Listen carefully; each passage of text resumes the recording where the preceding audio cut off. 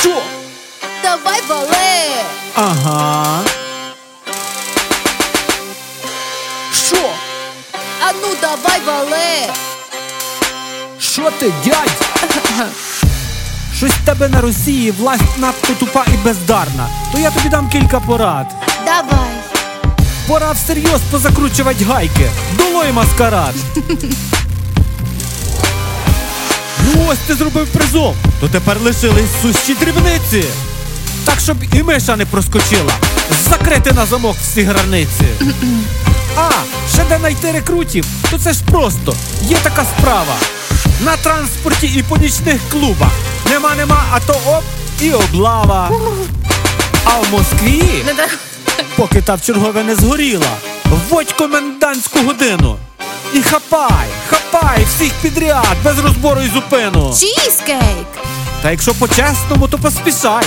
Бо ЗСУ, де раки зимують, тобі місце покаже. А що тобі робити, то Олю послухай, вона тобі скаже. Давай, а ну давай вали! Давай! Оба хей! Давай, а ну давай вали! Що страшне? Ціп. Звідси вали і звідтам вали! Но. А ну давай, а ну давай вали! Тю. А на фронті, дядя, що там? Діла плохи, тікають братішки. Танки покидають, посідають на машини і вйо, а то й біжать пішки.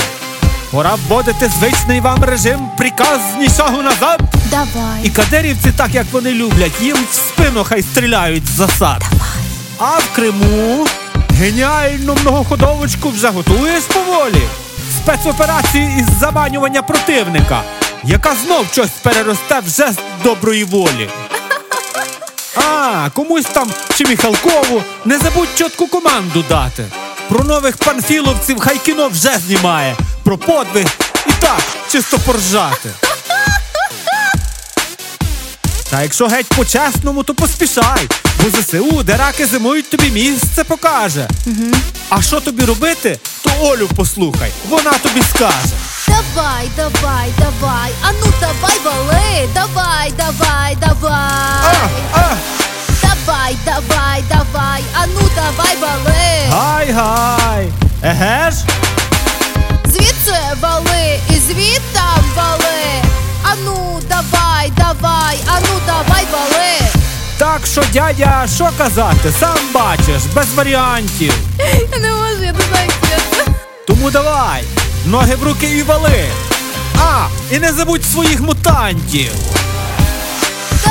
Давай, а ну давай вали! Давай! Ага.